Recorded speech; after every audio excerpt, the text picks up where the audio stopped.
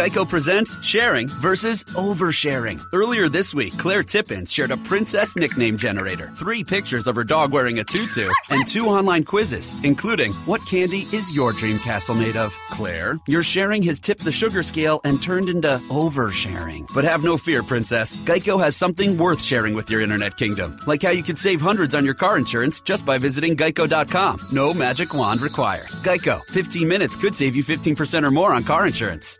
Blog Talk Radio. Good afternoon, Chuck Morse. Chuck Morse Speaks. Welcome to the program. We are scheduled to be joined shortly by, we're going to be discussing wealth inequality and other such subjects with Professor James J. Brousseau, who's Pace University professor, host of a documentary on the philosophy and ethics of wealth inequality, that being the Wealth Inequality Workshop, which investigates the philosophy and ethics of wealth distribution. James, thanks for joining me this afternoon.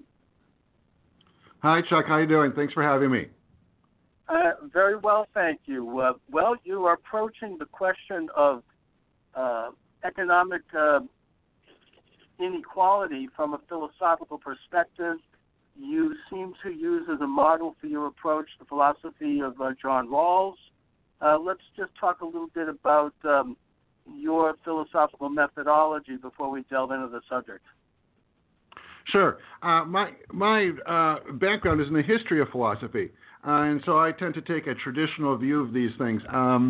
I think that with respect to wealth inequality, or when we talk in philosophical and ethical terms, we frequently talk about wealth distribution related discussion. I think when I talk about that, it's right that John Rawls is an important figure. But he is far from the only figure, and I don't think it's even quite right to say that he is the central figure. There's sort of stepping back just for a second, there are sort of 2 different ways of practicing philosophy sort of on the global level. There's what's called an analytic tradition and a continental tradition. On the analytic side, which is most common in the United States and in England, the central philosophers that people bring to talk about this issue would be Robert Nozick and, as you mentioned, John Rawls. On the European side, which I'm a bit more comfortable with because that tends to have a bit more of a historical bent to it, there isn't a set of standard references. However, in my case, I am referring quite a bit to the philosophy of Georges Bataille and also that of Gilles Deleuze, who are both recent French philosophers. I think that the analysis, from what I can tell from your Wealth Inequality Workshop, is to take a look at the phenomena very clinically and, in a sense, remove it from societal and even human configurations and just to try to scientifically view it, which I think is quite interesting. What do you account for what we hear, at least in politics today, and I'm not necessarily endorsing it, but they say that in this country there is a growing gap of wealth inequality? Well, I think that's probably simply objectively that would seem to be the case. So I'm not sure exactly. What more can be added to that. When we talk in philosophy about wealth inequality, we tend to talk in 2 different ways. We talk about what's called vertical inequality and also horizontal inequality. Vertical inequality is simply the difference between the wealthiest, say the wealthiest person in, let's talk about a company. Let's say the CEO of Walmart, what this person earns and accumulates and the wealth he finally has, versus the earnings and accumulations of an average worker, right? And so as that distance grows, we say that vertical wealth inequality is growing. That is, the distance between the hyper-rich and the rest in any one particular business or pursuit is increasing. We also talk about horizontal wealth inequality, which is slightly different. Horizontal wealth inequality is the idea that it's not just in certain fields of activity or certain areas of our existence there is increasing inequality. It's also that the areas or fields, or with respect to simply the number of people that are exposed to radical inequality, that too is increasing. So, for example, one could say something like this, probably in that I'm sort of inventing a basic example.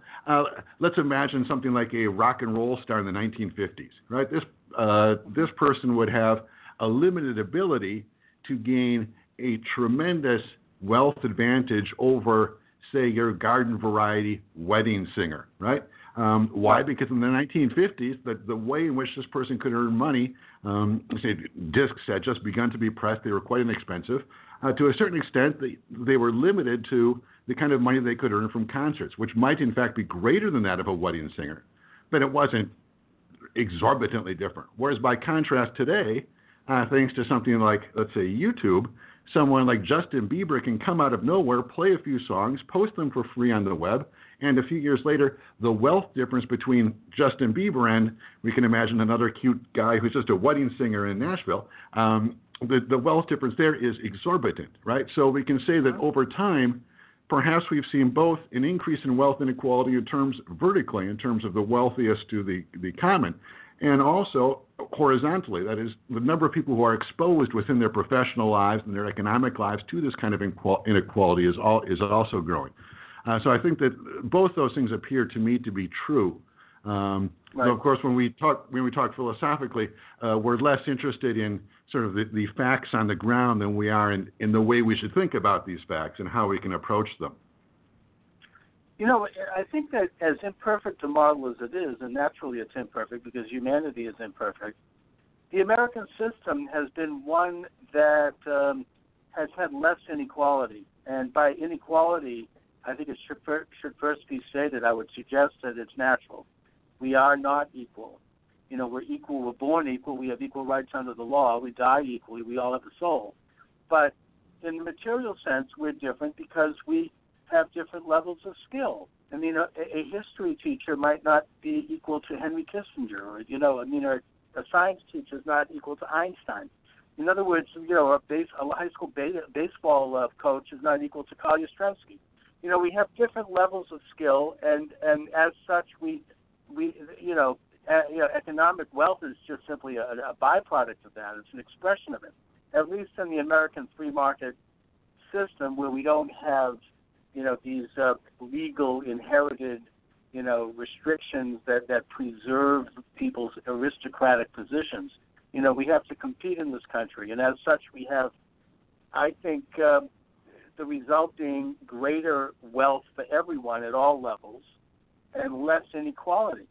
However, it seems like that is changing, at least in recent decades. Right. Well, when we sort of stepping back for a second, I think that in practical terms and in economic terms, your argument is clearly right. People have different levels of ability. Though when we talk in philosophical terms, we tend not to take that step, at least not immediately, for the following reason. What counts as ability is extraordinarily difficult to define. That is, we could imagine someone who was born in the United States and had a tremendous ability to hit a very fast ball with a very thin bat. That is a good baseball player, right? Well, this person would have a tremendous ability in the United States, but imagine this same person had been born in, I'm struggling to think of a country which definitely does not have baseball. Let's just imagine in Madagascar or something, right? Then all of a sudden this ability, which presumably is significant here in the United States, is non-existent because there's no way to express that ability. So we tend not to start with that notion of difference in terms of difference of ability, because that to a significant extent is centered in your cultural reality. However, an argument very similar to the one you're making can be made, and is a standard way to take a first step against the ethics of equality. Let me just say very quickly that when philosophers approach this issue, we tend to approach the issue in terms of the value or the ideal of either equality or freedom. And we don't tend to see those two ideals as in conflict.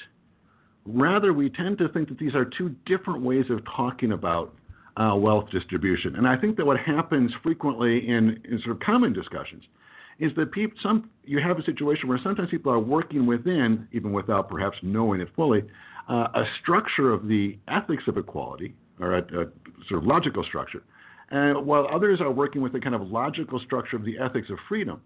And as a result, they're speaking in a certain sense almost different languages. And so for this reason, we end up sometimes with disputes about wealth distribution or wealth inequality, which are irresolvable, not because the solution is simply not reached for lack of work, but instead because those who are debating the question literally cannot talk to each other. As I say, there are these two approaches. And what I'm trying to do with my project is I'm trying to outline what these two approaches are, outline them clearly, so that people can get a sense not for which way is preferable, but instead get a sense for what the underlying assumptions are in the way they are talking about wealth inequality, so that they can understand their own position and understand that of others. That's, as a philosopher, that's generally what we're aiming at, right? We are people who try to frame things and understand things as opposed to resolve things, right? That's just part of it. Right. No, I that's get just that. the job required. All right, my guess. But then if I could just add then, wrap up this notion, because I think that you made a very good point about this difference of ability. Now, I'd just like to say how we think about that in more properly philosophical terms. In properly philosophical terms, what we would say is something like the following. Let's imagine a society, not so much where people have more ability or less ability, but let's imagine a society where, first of all, everybody is completely equal, right? We live in the same apartment. Every week we get from the government, let's say, a bag of necessities and luxuries, and in this bag we have our bread and our eggs, and maybe we get some luxuries, maybe we get some chocolate and some wine, etc. We all live exactly and entirely equally, right? Now, what is going to happen in this kind of society, let's say that you and I happen to live next to each other in one of these buildings. What's going to happen in this society is we're going to start talking to each other, and it may turn out that you like chocolate, and I really like wine. Right?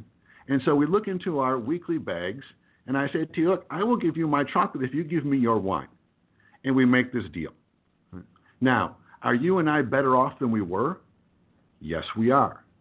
So in that situation, because people are better off, equality has already been ruined. It's a strange and odd situation, because no one, in a sense, is worse off, right? There's no one who lost anything. It's just that you and I end up better than we were, and so logically simply follows that there must be inequality, right? Because before we were all equal the same, now you and I are better off, so now you and I are above the rest.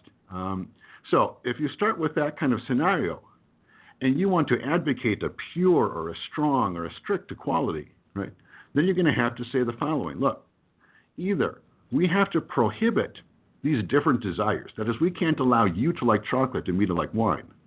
Or we have to prohibit the free exchange of our various products.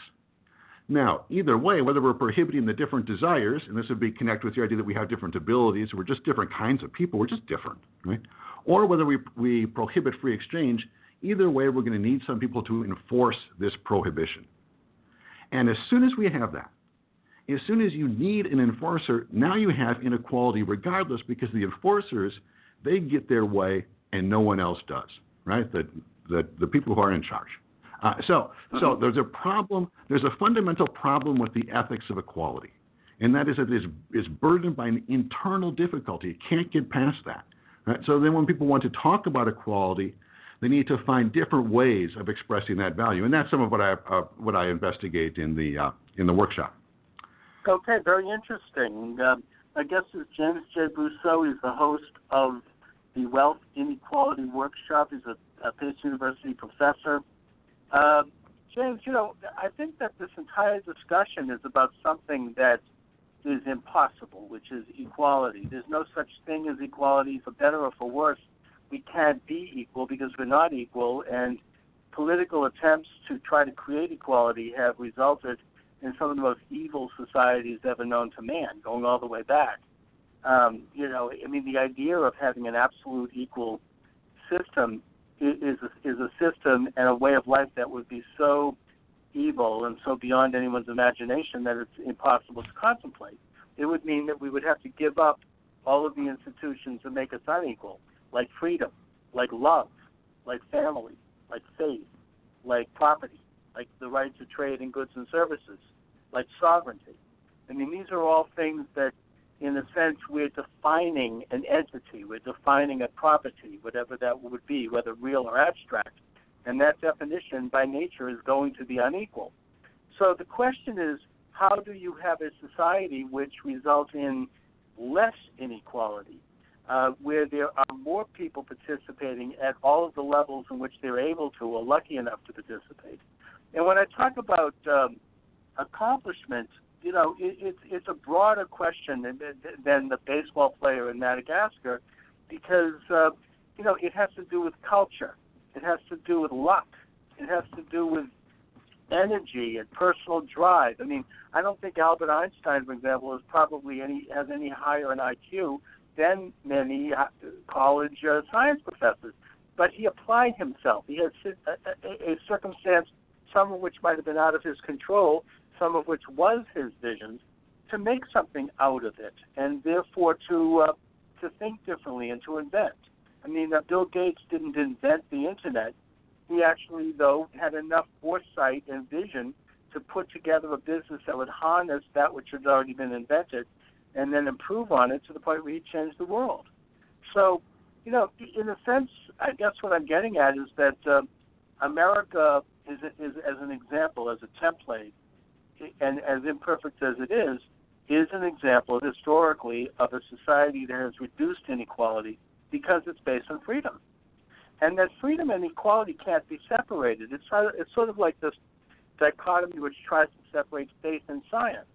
It's a false dichotomy, or that tries to separate economy and morality. That's something that Adam Smith did, and that was a big mistake. These things don't exist separately. It's not, these aren't petri dish, science projects. I mean, this is a part of a greater mosaic of existence. Right, and I would just sort of add 2 points to that. The first is I think that we should be careful to avoid simply concluding from the outset that inequality itself is necessarily bad or wrong. I mean, it might not be, right? I mean, there's no reason to necessarily believe that we should not have inequality, right? Now, if you want to come at the ethics of wealth distribution from the side of the value of equality, yes, you are going to struggle against the notion of inequality. However, I said at the beginning that we can come from 2 different directions, the equality side and the freedom side. If we come from the freedom side, then there is no intrinsic dismissal of the idea of inequality itself. There's no reason why we consider it from the beginning to be good or bad. It might be good, it might be bad. It's like fire, right? It might be good in some circumstances or bad in other circumstances. So when we come at these kinds of issues in terms of freedom in philosophy, normally what we try and say is something like the following. We say, look, the highest value that we have coming from the freedom side is individual autonomy and liberty, right? So when we look at wealth, its distribution and inequality, we ask ourselves the following question: not is inequality good or bad, because we don't care. We instead ask ourselves, does wealth inequality, to the degree it exists, does it hinder or serve the ideal of freedom itself? Right? And I think that you can say that in some cases, I think that you're making some good points. I think that in a certain sense, you can say that, look, it's because we individuals have the freedom to apply themselves, to try and experiment with one kind of economic activity and then another, and make themselves in one or another way in the world, however they want to make and create themselves, right? It's because there's some inequality already existent in the marketplace. That we have a kind of impetus, or we have a kind of direction or purpose that we can give to this mode of self-invention, right? So in that case, we would say, look, inequality, I think this is kind of the line you're moving down, inequality is fundamentally good. Right. But then on the other hand, and coming from the same philosophical perspective, we would also say, look, there are probably, there are almost certainly cases and instances and places where inequality does not serve the purpose of freedom or incite it. Instead, inequality oppresses freedom to some extent. I can give you kind of a quick example. I lived in, I sort of saw both of these 2 sides, and sometimes it's easier to understand, I think, these things in a culture which is not your own.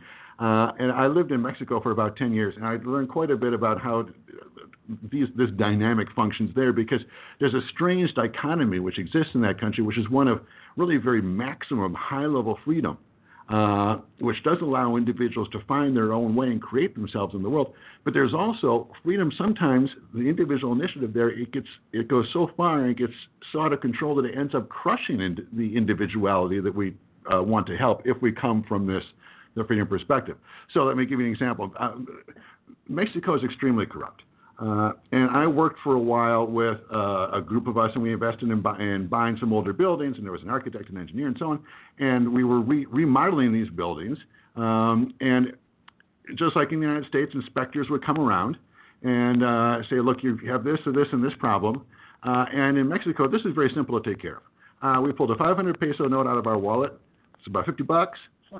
He showed us the infraction. He gave us a little piece of paper. We folded the paper around the note, gave the note back to him, and he disappeared. That was the end of it, right? So individuals could do whatever they wanted down there in terms of architecture and building, which is really terrific and wonderful. That's why one of the reasons why so many of the best architects in the world today are in fact Mexicans, following in Barragán, after Legarota, and these leaders in the field. Why? Because in Mexico you can pretty much do whatever you want. And that kind of freedom does create a tremendous and beautiful architectural tradition in the country. But on the other hand, it's also true that because there is that freedom, which is based on simple corruption, because there is that massive individual freedom, those who have the resources, 500 pesos, $50 in Mexico, that's decent money. For us to be able to pay that out like that set us already significantly apart from others in that culture. And I think we were so far apart, so far above financially, right? That many of those others in that culture were simply not able to participate in this in this activity. So in a certain sense, the individuality or the possibilities that they would have to develop, say, again, we're just using the example of architecture here, right? To develop themselves as architects in their own buildings is limited because the inequality in the country is so great. It's the same inequality which made the bureaucrats desperate to take our money and let us do what we want, also consigned 90% of the population to a reality where they were almost unable to do anything, right? The schools didn't work and so on. So that's an example of how, in a different culture, inequality can both serve freedom, but it can also oppress it. And then that's the kind of dynamic that a philosopher would want to investigate, right? And I think what you're doing is you want to bring that kind of idea around and say, well, how could we apply that to the United States culture?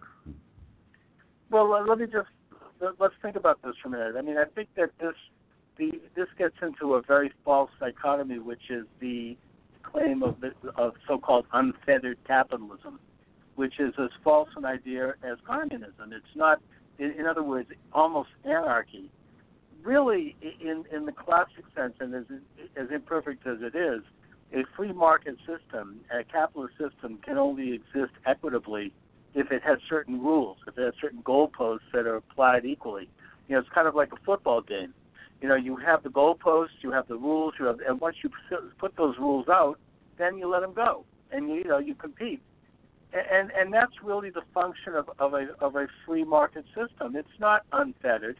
Also, the other factor that was expunged by people like Adam Smith, a brilliant philosopher, but he made some big mistakes, is that he removed the spiritual restraints. He removed faith, which has a personal and an overall restraining quality on unfettered trade and business. It gives a sense that there are consequences, not only in this life but in the afterlife, to such actions. So, in a capitalist society also needs to be a moral society that has rules put in place so that people can compete in the open market and become successful, but at the same time understand that there are restraints with regard to how that success might step on other people and how they're adhering to a greater code of morality. But another misconception that I see, and this is common, and this is a mistake made by Marx, is this idea of wealth as being a finite commodity. It has to be redistributed, therefore. If we view wealth as a finite commodity, then it does have to be properly redistributed because there's only just so much of it. But the fact is that wealth is infinite. Wealth is as vast as the human imagination. Wealth is created by accomplishments or by harnessing various forces in nature and creating things that improve life, or for that matter, hurt life. Either way, wealth is something that's created. It doesn't just exist. It's not a commodity. So if you're going to redistribute it, and the result and the demonstrable and documentable result is that you create more poverty. And a good example of that right now is Venezuela. There you have a country that is, is about as socialistic as you can get in our time. People can't even get toilet paper. And that's one of the richest countries in the world in terms of natural resources. I think they're number 4 or number 5 in terms of oil production. So when you have a system where you have, laws that, as Jefferson said, a nation of laws and not men, where objective laws are there and applied, then you can then let people go and let them create wealth. And the more wealth they create, the better off we all are, because they are creating. I mean, Bill Gates and the late Steve Jobs, they created wealth. They created money. They didn't make money. I mean, the Federal Reserve probably had to turn on the printing press since it came up with them.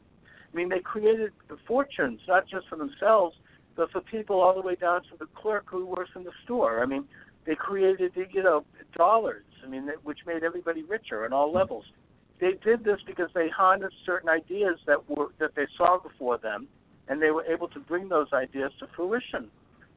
So, wealth is not a finite commodity; it's infinite. What do you think?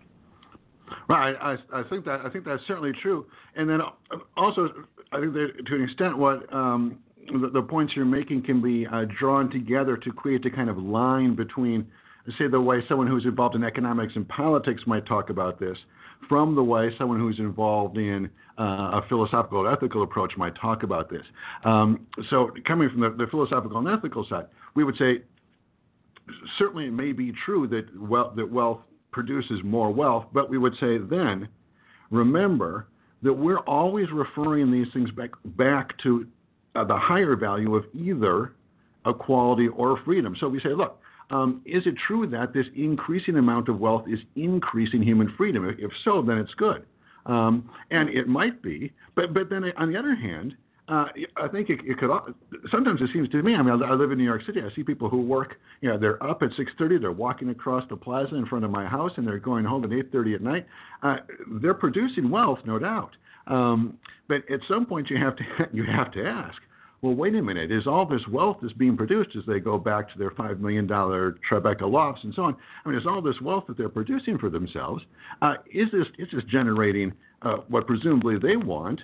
From a philosophical perspective, which would be some kind of individual autonomy or freedom, the ability to create one for a man or woman, to create him or herself how he or she wants to be in the world. Is that's what's actually happening? And then, so we would not want to stop. An economist and a politician might want to focus very tightly upon the question of wealth production itself. But when we talk about philosophy, we don't stop there. We take that extra step and say, well, wait a minute. Is this wealth producing human freedom, or is it producing equality? And in fact, it might be. Certainly in some cases it is producing freedom. In other cases, I think that it might not be. Then we would have to talk about those in case-by-case basis.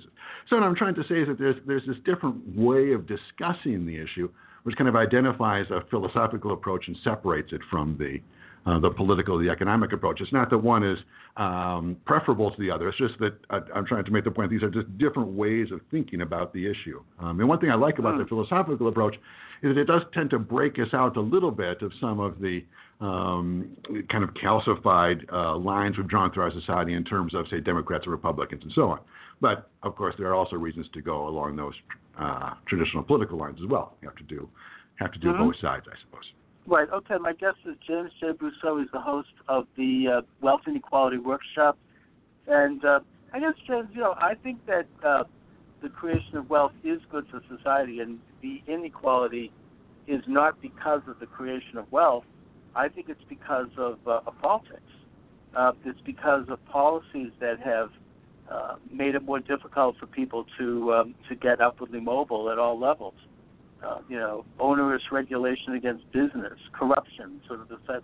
You mentioned Mexico, one of the richest countries in the world, and yet you have systemic poverty. It's because of people who are running governments and are doing so in a way that help them, not create wealth, but get wealth and do so in a way that's dishonest. I mean, we're not talking about, the actual, creation of wealth based on skill or idea or whatnot. We're talking about transferring wealth to them. I mean, when a communist country takes over, they transfer all the wealth to, to the, quote, people, but in fact you have every communist dictator from Lenin all the way down to Ho Chi Minh and Mao and the rest. These people lived a fabulously lavish life, one that would make most American corporate heads blush. But, of course, they didn't actually own the wealth. The wealth was owned by the state, and the state decided who got to enjoy the wealth, and they viewed that they were being rewarded because they were so-called champions of the little people. The fact is they created poverty to a level that we can't even imagine in this country. But, why is it in this country that, as you say, you have, people, they're basically wage slaves? I mean, people, I can speak to that. I mean, what is it about? I think it's not a problem of the creation of wealth. Wealth is good. It's a problem of government and laws that and the way we issue our finance, our monetary, our currency. There's a lot of things. It's a complicated subject, probably too big for us to get into now. But there are political reasons why there's such inequality. It's not because of the creation of wealth. Right. Well, then I would come back to that, and I would say, well, let's look at some of the regulations that we impose upon our economic activities, and I would say, well, the first question I would want to ask about those regulations is, why is it that we're imposing them? Because there are two radically different reasons why we might want to set up restrictions upon economic activity. Going back to the beginning, I said one of those reasons would be in the name of equality, right? So this would be regulation in the name basically of redistribution, because we want to maximize equality because that's the highest ideal. On the other side, the same regulations, the very same regulations, may be imposed at the same time, but simply by different people under a different flag, and that other flag would be individual freedom. I think that this goes back to that Mexican case. Because there was so little regulation there in Mexico, the final result was not a maximizing of human freedom. It was a maximizing of human freedom only for a few of us. Others did not have the luxury to be able to create themselves as they liked. So the very same regulations, and again, this is how a philosopher would kind of approach this. The very same regulations may be imposed in the name of equality or in the name of maximizing freedom, and they would need to be then evaluated in one or the other way in those terms. So that's a different way of looking at the regulations than, say, an economist would look at them by saying, well, does this regulation maximize economic growth? Or a politician, which might say, does this regulation maximize votes for me in the voting booth next November? Right? The philosopher will say, does this regulation coincide with its stated purpose of maximizing individual freedom or maximizing equality? And then the question about, well, what's better, equality or freedom? There's no real answer to that question. And I think that this is returning back to the very beginning of what we said. They exist. They're not mutually exclusive. I mean, I think that equality or more equality. I mean, there's no such thing as we've talked about of real equality, but a greater opportunity for upward mobility. That's something that is part of freedom, I would suggest. And that things that try to forcibly redistribute wealth have created a lessening of wealth for everybody, because it squelches creativity and it squelches freedom. In a sense, like the part of Mexico that results in that kind of freedom, that part's good. The problem comes in when you have a government that doesn't operate within a constitution. There's no system of laws. There's no system of a separate judiciary. They don't have the institutions of freedom that the United States has, to the extent we have them, and to the extent we've been able to hang on to them. I mean, things, institutions like private property at all levels, the ability to purchase stock, which was actually something created right here in Boston, where I am, by Fidelity, which allowed working people to own portions of companies through mutual funds. That made people wealthy, and these were blue-collar working people. Things like labor laws and things that that promote the internal business of working people. Regulation of foreign trade, regulation of immigration. These are things that preserve wealth for the nation. The nation state operating in the interests of the people of that nation. I know that I might sound a bit nationalistic here, but the nation state is something. I mean, I'm not it doesn't necessarily be a small government thing. It's a nation that's operating in the interests of free enterprise within that nation. Right, and then I think one way to think about sort of coming to what you said from where I'm starting. This sort of makes me think of the idea. Frequently, when we think about individual freedom, we think of it. To use, I've referred to the idea of fire previously. You could also think of it in a certain sense, and this is the way something I discuss in the documentary. George Bataille has a very interesting idea about what he calls an accursed share of economics. And his idea is that things that work in the economic world can sometimes work too well. That is, they can be beyond perfect, beyond sufficient. And an example that I frequently use is somewhat abstract. Well, it's concrete, but I will bring this back around to the economy momentarily. Is something like cigarettes. I mean, anyone who's been stuck smoking cigarettes knows, right, that you start out smoking the first one, you don't really enjoy it, but for some reason, whatever, you smoke a second and a third, and then gradually this kind of addiction grows. And because you smoke 2 today, you want 4 tomorrow, and because you want 4 tomorrow, you want 8 the next day, and so on. Until the logical conclusion of this is, and this is what Bataille calls an excess economy, the logical conclusion of this is that the desire you have to smoke cigarettes ends up suffocating or destroying your ability to smoke cigarettes. Or stated slightly differently, but the desire to smoke cigarettes destroys or obliterates itself as your lungs are ruined and you're not able to inhale any longer, right? So there is this kind of notion or this kind of dynamic that exists, and this is especially true on the freedom side, where we can say, look, there's a kind of freedom which is so robust, so vivid, so powerful that it literally outruns itself, and in a sense turns back and destroys itself, right? Just like the desire to smoke can turn back and destroy itself.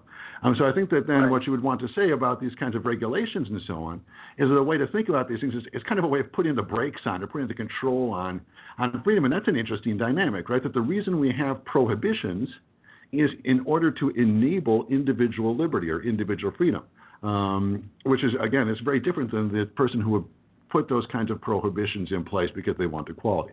So in any case, so kind of wrapping that up a little bit. I think it's interesting. A lot of the points you're making about how freedom limits or regulates itself is very important. Otherwise, it could destroy itself. It's a curious reality. Right. I mean, you're getting into a question of how we can have freedom and have a society that is more equitable, but at the same time, we expect our society to regulate and moderate sin.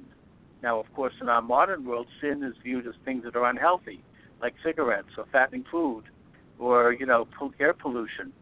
But, we could broaden that definition to a more biblical one. But either way, those are restraints that are put in ultimately to preserve the overall freedom of a society, and they are put in an American context by local governments because they are an expression of the people who elect legislators who make those sorts of laws. We want to have laws to protect the innocence of children, for example. There's nothing in the Constitution that says this, but, we expect it. It's not in the Constitution, and we regulate such things, preferably at the local level, because that's where people live, and that's where people, feel the direct effect. And that's part of the whole picture. That's setting the goalposts so that then people can be free. You put restrictions on cigarettes, you publicly come out and you use what Teddy Roosevelt called the bully pulpit by identifying the evils of smoking and the dangers to your health, and then you let the free market go, and you let people, and you restrict it to young people, and then ultimately it's a free choice. It's not a productive force in the real sense. I mean, Friedrich Hayek, the Austrian economist, gets into this in his treatise that people make money if a house burns down as much as they make money if you build a house. There's a negative incentive as well. That's just that's the price we pay for freedom. I mean, that's a free market.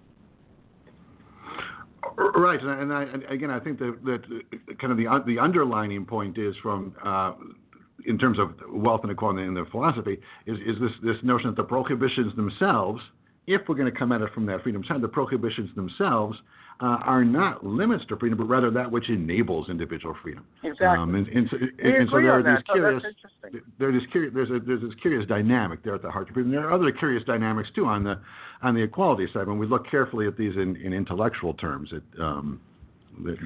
there are ironies. In a perfect world, and the creation of legislation that limit the freedom to sin have to be balanced by the right to sin, and then deal with the consequences of your sin. That's the art and science of government. That's why we set up legislatures to weigh and measure these factors. Anyways, James, we're reaching toward the end of the program, so I'd like you to take this opportunity to let my listeners know where they can get involved and where they can hear the Wealth Inequality Workshop and whatever else you want people to know about. Sure. The Wealth Inequality Workshop is a documentary.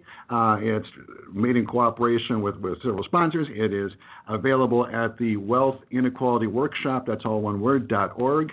There's also a podcast version, which is also available there. And there is an app which will appear at some point in the Apple Store that I'm not certain exactly when. We'll have to see when I get word of that. It might be there already. I haven't gotten the email. Perhaps it's there. I'm not sure. But in any case, the main documentary is located at wealthinequalityworkshop.org.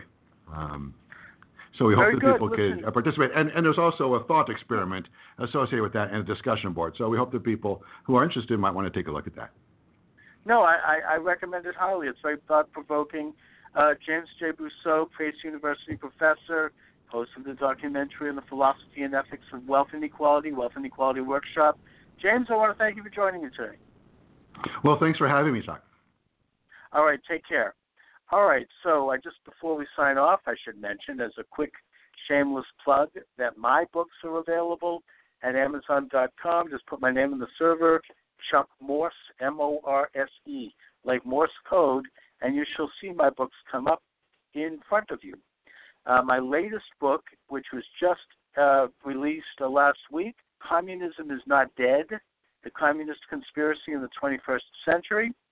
I am proud to see this published. I really think that just check out the cover. It's beautiful. I'm very pleased. I hired this graphic artist from Pakistan, actually, who created this fantastic cover. That's worth the price right there. It's $2. It's actually free right now, I think, for the first 50 copies. So check it out. It's on Amazon or Amazon Kindle. Put my name in the server, Chuck Morse, Morse. We'll go to put in the title of the book, Communism is Not Dead, The Communist Conspiracy in the 21st Century. Again, I want to thank James J. Brousseau for joining me this afternoon.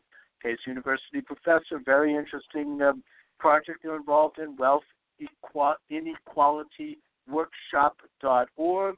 That's wealthinequalityworkshop.org. Thank you for listening, everyone, and have a nice day.